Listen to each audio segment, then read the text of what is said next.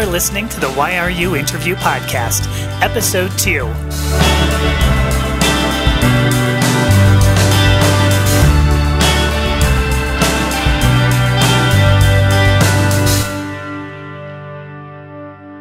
Hi, kitty cats. I am Amethysta Herrick, your hostess for Why Are You, an interview podcast about identity.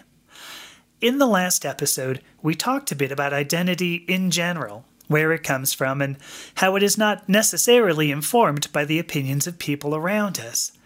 In this episode, we meet Dr. Shannon Webb, a physician and, in my opinion anyway, political activist, an LGBTQ ally. Check the show notes for more information. This content is brought to you by subscribers of my Substack publication. If you already subscribe, thank you so much. If you would like to support shows like this one, as well as my writing, please consider subscribing using links you will find again in the show notes. Enjoy hearing this discussion with Shannon. All right, so today on the show, I have Dr. Shannon Webb with me. Shannon, thank you so much for agreeing to talk. So, Shannon, thank you. I don't often get that. So, Shannon, I mentioned I have exactly one question, and here is the question for you. Could you give me 5 words, the top 5 words that come to mind that define Shannon Webb? Yeah, that's an extremely tough question. I've actually attempted to think about it on my walks over the last couple of weeks, and I just keep getting further and further into the rabbit hole. And I will eventually answer the question, but I want to just speak to how I think, for me, how difficult it is, because so many, a lot of, my spirituality is wake up and say, what roles should I be filling today? What do I need to have the bandwidth for? What would my higher power have me do? And so much of that is, I'm taking on a lot of what something outside of me is expecting of me. I'm agreeing with it and going along with it and pursuing that, but that's not my identity. That's a role I've agreed to accept. And determining how much of that is, deep down me versus this learned role or this maybe a philosophy that I've agreed to go along with. Teasing out the difference, I think, can be very difficult because even with my 50-word answer to your initial email, a lot of it was labels. I'm a dad some days. I'm a husband. I'm a physician. I'm a person in recovery. But again, how much of that is deep down me? And then to speak to also understanding your transition over the last couple of years, and how much of that is of my gender identity or sexual orientation is me, and how much is learned. And so I'm going to have difficulty answering the question, and even I may, do the intellectual tennis back and forth with you, and ask you to ask me more pointed questions. What do you mean by that? And so again, now that I've rambled about that, ask the question again and see if I'm able to give a more complete answer. See, or even an answer, because I've hemmed and hawed about nothing so far. But see, you haven't actually, because I got at the very least that you're a thinker, you are spiritual, you are a thinker because you've considered what do you accept a role or do you build your own identity? That's interesting. You've mentioned your higher power, that you are spiritual. And then you mentioned labels. The 2 that I picked up in particular were dad and physician, husband. Actually, I missed that one. You also mentioned a person in recovery. And then you also mentioned that you consider gender and sexuality, gender identity, sexuality. So with that sort of cheap recap. No, it's great. Thank you. What 5 words? What top 5 words would you use to describe Shannon Webb? Okay. Deliberate.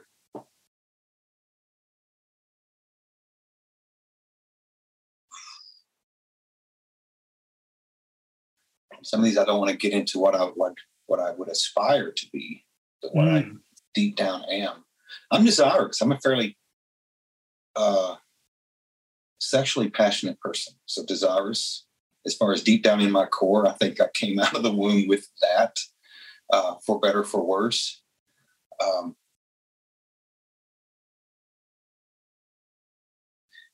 And then just my curiosity with coming on today with gender and sexuality, I would say yes, I'm a man or masculine individual or male, whatever label we want to put there. I would say yes. And even that's a percentage. I'm like 95%. And then I would say heterosexual, so a man who's attracted to women. But even now I think about it, well, heck, my wife has shorter hair than I do. There are some androgynous qualities, which I love about her and I'm very attracted to. But then in general, I think I'm mostly attracted to femininity. So there are men who have feminine characteristics that I find attractive. Now, does that mean could I have a relationship with them? I don't know. I don't think I could really seal the deal, if you know what I mean. But I still find some men attractive. But I think it's often because of their feminine traits. How many more words do I need to define it now? Well, I got 4. Okay. Do you have one more?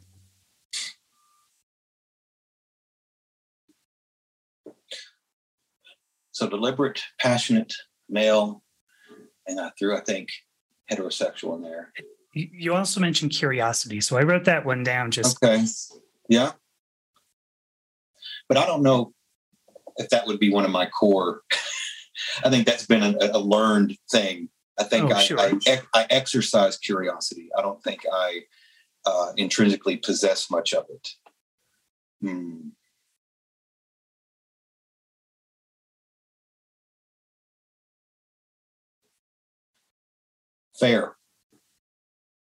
Fair. So just. No, I can certainly waver from that. I have some narcissistic tendencies, which make me think sometimes the rules don't apply to me. But I think I have a sense of what is just, even when I betray it. I think I have a keen sense as to what that is. So something I notice, and this stands out because, the reason you and I are speaking at all, right, is that I put out a post on Mastodon that you responded to, and so I've looked through what you personally blog on Mastodon and what you've boosted and favorited. And one of the things that I noticed is that you're very much an advocate for public health, for in particular, maybe these just stand out to me, but I notice a lot of LGBTQ advocacy. But you didn't mention that one. You haven't, in the 10 minutes we've spoken. I think I feel very powerless in my advocacy. I'm often angry and don't know what to do with it. I would have claimed 15 years ago, I don't have an anger problem because I'm seldom outwardly angry. What someone might look at and say, oh, that person's angry.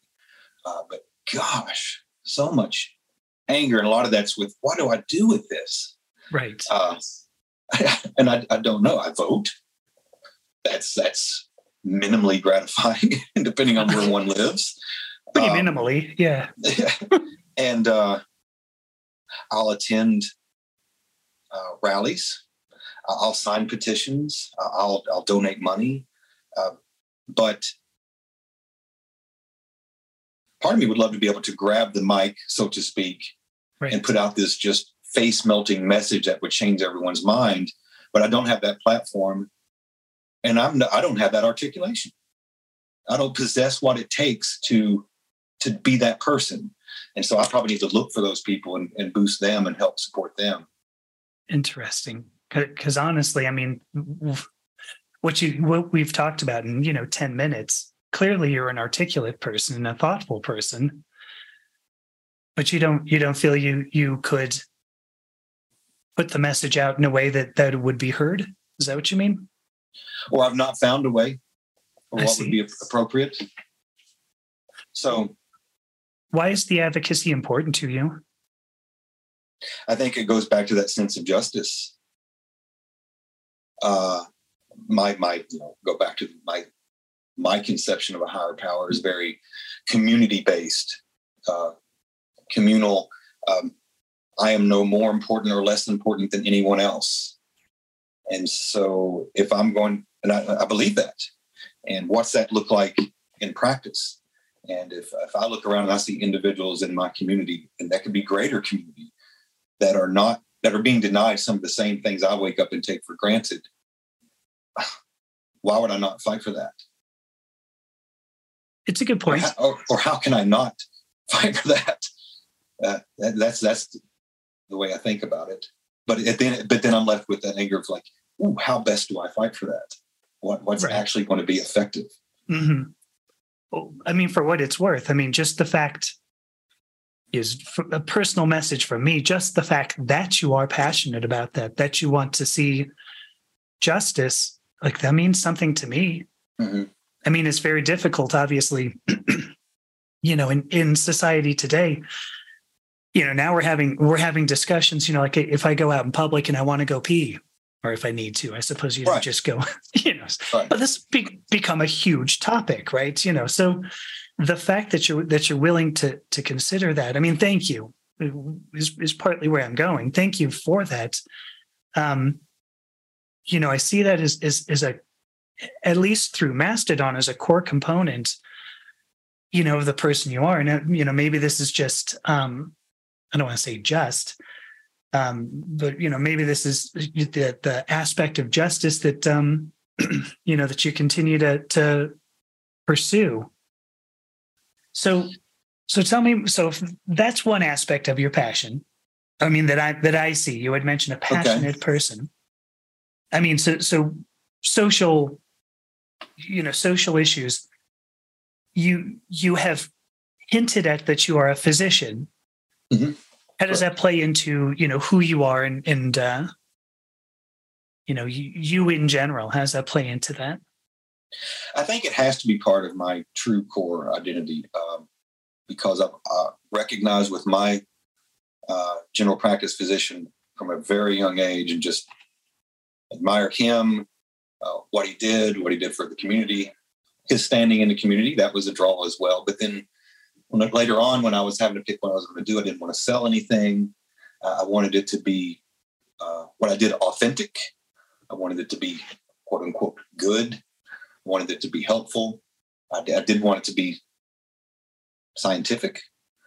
And so it seemed like a decent fit. I could make a decent living at it. And that worked out okay. And I was able to do it. But having been a physician, I've even fallen more in love with what I do, mm-hmm. with my profession. And so I mentioned I'm a clinician. I'm not an academic. I try to take the literature and determine what's good, pay attention to professional organizations that I think are legitimate and follow their recommendations. But I'm not doing research. I'm mm-hmm. not into P values and things like that. Tell me it's evidence-based, or let me read something convincingly evidence-based, and I'm going to apply that in my practice. However, that's just part of what I do. I try to improve an individual's quality of life, and I try to be effective by making them as effective as they can be. If they're not healthy and able to get around, I try to make it to where they can. Right. If they're having complications of a disease that prevents them from getting out, I try to relieve that. If they're, I do a lot of primary care psychiatry. If they got a bunch of vegetative symptoms and they're just not doing anything and they have no motivation, I try to improve that so then they can get out and pursue those things they love and help those people they love. And to see successes along those lines is the most gratifying part of my job. Oh, sure. You use the phrase, though, that you are not scientific, but then you talk about evidence. Not academic. All right. Because I wasn't sure if that meant, you base your decisions on observation as opposed to, say, statistics. No, I mean, mean, I do have a lot of experience at this point. And so for certainly diagnostic reasons, I rely most heavily on my history. I get 85% from just talking to the patient. But no, with treatment, with interventions, I try to be as evidence-based as I can be. And so, yes, scientific, but not so much an academic. I would probably not be the greatest undergraduate medical education faculty member. I am considering a graduate medical education, so a residency teaching position with our move. But again, it would be mostly applied clinical work. But certainly valuable in our society. Oh, yeah. Yeah. A lot of what I feel I'm going to go off on a tangent. A lot of what I feel, medicine has become is sort of half-baked science. My background is analytical chemistry. So statistics and data analysis, those are the things that I look at. And so it's amazing how you can take the same set of data and say, the world's going to end tomorrow because of a snowballing climate change, or deny it entirely. Yeah. Those are relatively different, viewpoints and same set of data, because it's kind of tough to falsify like the weather. Mm-hmm. So, I mean, I suppose you could misrepresent that, but I think it'd be it's chosen narrative over data, in my opinion. Exactly.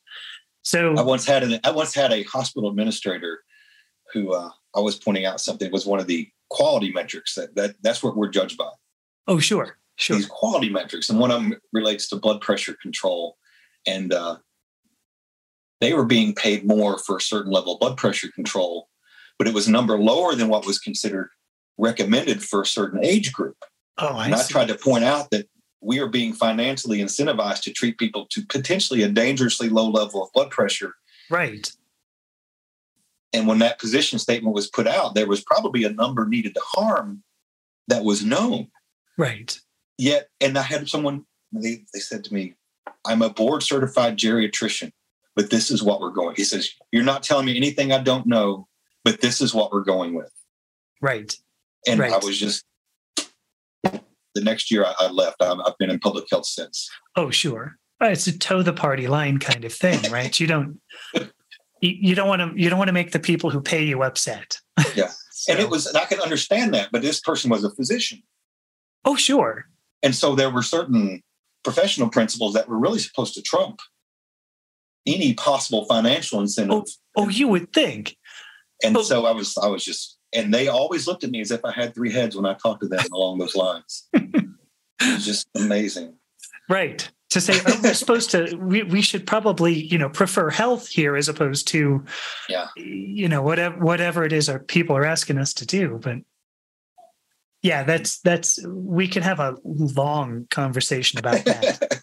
The idea that public officials are more willing to consider, do I get reelected over do I do the right thing? But just yesterday, a state lawmaker in the county that we anticipate moving to, Charlotte, North Carolina, Mecklenburg County, who's switching parties, and I think she's even an Emily's listed person, and she's just flipping from Democrat to Republican. And I don't know why, or if there's any recourse that's even available to the voters there. But right. It's back to my anger issues. Right. See how angry look at me. See how angry I am? Yes, you're frightening me with that big grin. So, all right. So, because I know this could turn into a big, long political discussion that neither of us probably wants to go out, on the internet. But so you mentioned deliberate, and I'm hearing there are a few things that you've said, in terms of decisions you've made. How does deliberate express? How do you express deliberate in your life?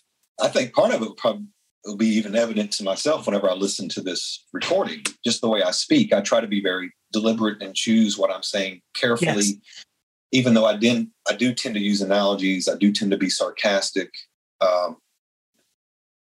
I just try to be succinct with what I say and attempt to say truly what I mean and not use a lot of hyperbole. and try to be aware that, looking at my passport photo, I am unfortunately, our society's default. 50-year-old white guy, parts his hair on the left. Sure. Blue eyes, brown hair. It's just like, and so I try to be aware of that. It is so easy. The opportunities I would have to punch down are everywhere, verbally. And so I just try to be very aware of that. I'm sure at one point I was a walking microaggression, and I just try to be more deliberate, more thoughtful with my interactions with everyone. Sure. You're saying, in the society at large is what you're saying. Yeah. Even with individuals who would look a lot like me and probably have some of those that default thinking, I try to be very deliberate also not to reinforce some of the just white male Protestant assumptions of our national speech. Right. Yeah. I guess Western society, in general. So, well, on that note, or at least a related note, one word you did not use was your name. So you did not use Shannon. Why is that? And I don't know why. I can't answer it, but it's an interesting observation. I like that my name is uncommon. I like that I often walk into exam rooms and have people look at me like, well, you're not what I was expecting. It's like, right. Well, I can go out and change and come back in to be what you expect, if that's okay. Or I said, you may have been expecting a female physician. They go, yes. Right. Is that okay? Is that a problem? And sometimes they may initially be, but then after talking with me, it's like, well, now it's okay. Or it's like, no, yeah, I'm here for an issue that I was really expecting and wanting to have a female provider. So let's work on that. But it's one of those automatic thinking things, my name now. Shannon, I just don't even think about it. But it's probably a word that if I said 20 times slowly by the end of that recitation, it would sound funny to me. Sure. And yeah, I don't. For me, my name just is not a big part of my identity. Mm-hmm. I get called Sean a lot, Shane a lot, and maybe I've learned to just where that used to maybe have bothered me. It just doesn't anymore. Or if someone would assumed or misgendered me based on my name, it just doesn't bug me anymore. I kind of get a little fun out of it. It's like, let's have fun with our assumptions. You assumed I was a woman. Get surprised. Right. Yeah. So provocateur, that's not part of my identity, but that is one of my recreations. Sure. That's a beautiful lead. I'm curious if there's a connection between. I got to figure out how to put this together. I wonder if there was a connection between, through your life, people have expected something different of you, in particular gender. That they would expect, a woman gender based on name. Do you think that helped inform why or drive, your advocacy today around LGBT issues? I don't think so at all. Interesting. I really, no. I would just say, no, that's not part of it. Mm-hmm. I think what has formed, I think it's my experiences. Starting back, I was raised in a household with with a decent amount of racism, or a lot of racism. And there was racism present. Any racism's too much. Agreed. But I was raised in they weren't going out and championing for race, but the comments and what was taught to me as far as my place in the world, relationship to others was racist. It was classist, even though my family had filed bankruptcy in my early teens. So they struggled significantly throughout my teen years, which are formative years. And so I think that's where some of my work ethic came from. So where, let's claw ourselves back into a comfortable position. But then going through college, not realizing I was benefiting from some of what I mentioned earlier, that whenever it was time to apply for medical school, that yes, some of it was those grades and that MCAT score and that volunteering, but some of it was I look exactly like what the admissions committee expects to see. Right. And that didn't come until 15, 20 years later that I started to recognize some of my privilege that I had enjoyed. And then taking care of the have-nots in medical school was very impactful. Living in a neighborhood later on as an adult with both haves and have-nots was very impactful. Volunteer work that my wife and I have both done, and then just my career in general and getting into public health. My experiences has formed and informed my positions on what would be advocacy or what I would pursue as advocacy. Right. And I've been thankfully fairly teachable over the last 15 years. And my wife has done a lot of my teaching. I brought some sexism to our relationship and some expectations of roles and things. And she thankfully has been assertive and has quickly smacked me on top of the head, proverbially, and put me in my place when I needed to be. And I have thankfully been open to that. And yes, I'm glad you have. It's been she's been a huge impact on me positively. And we are both so thankful that together we were able to come out of politically conservative households and migrate leftward together. Mm-hmm. I cannot imagine being in a romantic partnership with someone who is on the right side of the political aisle. It's too much of what we talk about. It's too much of what we're both passionate about. It's too much of what we both care about. It's a lot of just who we are, really. I guess so. Part of our identity. Yes. So Shannon, I have one more question, and forgive me. So nobody can see this because, of course, this is a podcast. But I'm looking at it looks like a painting behind you. So I'm going to try to describe this. So I'm not familiar with the painting nor the artist. It looks like Valdez is the artist. Mm-hmm. But I'm looking at it. Looks like a panda bear with a big grin and like a sort of a chartreuse.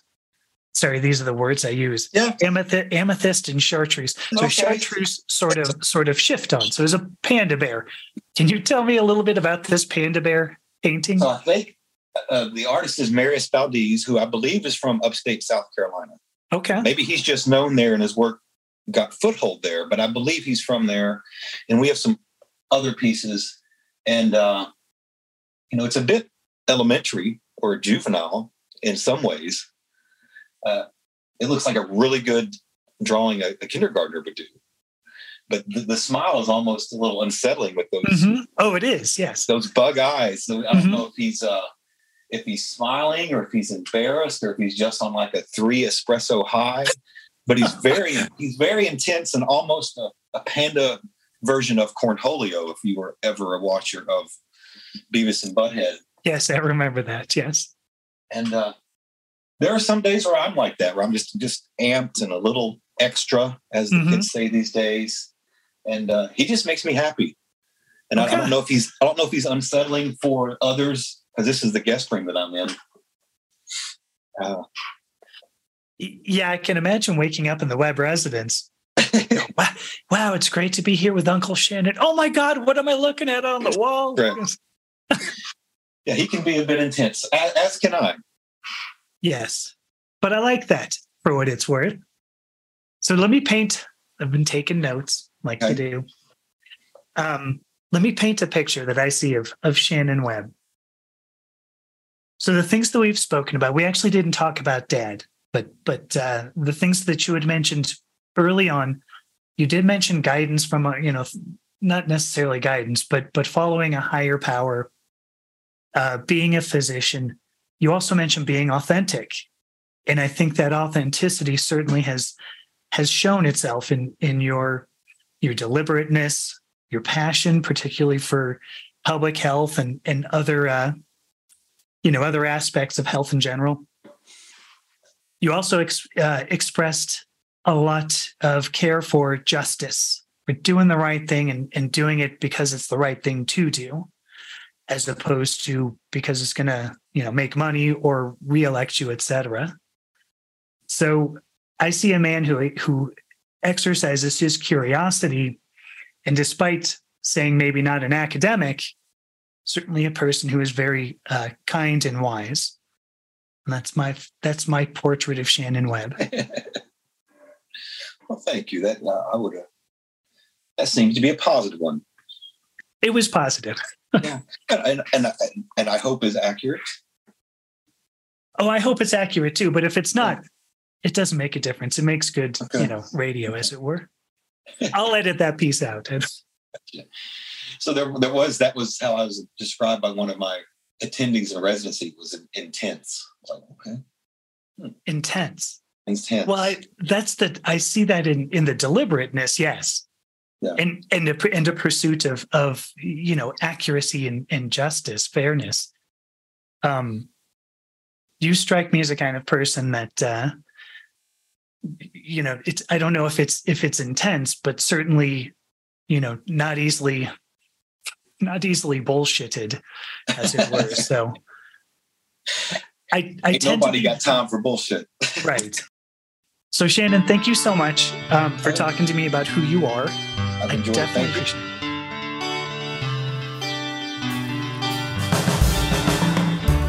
Well, a couple of moments of intensity, but very few of bullshit. Shannon, thank you again for talking to me. I think you're an awesome person. Let's keep in touch.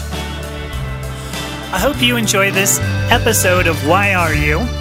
If you did, please consider subscribing to my Substack publication. You will find all the information in the show notes. And until next time, keep in mind that burning question, why are you?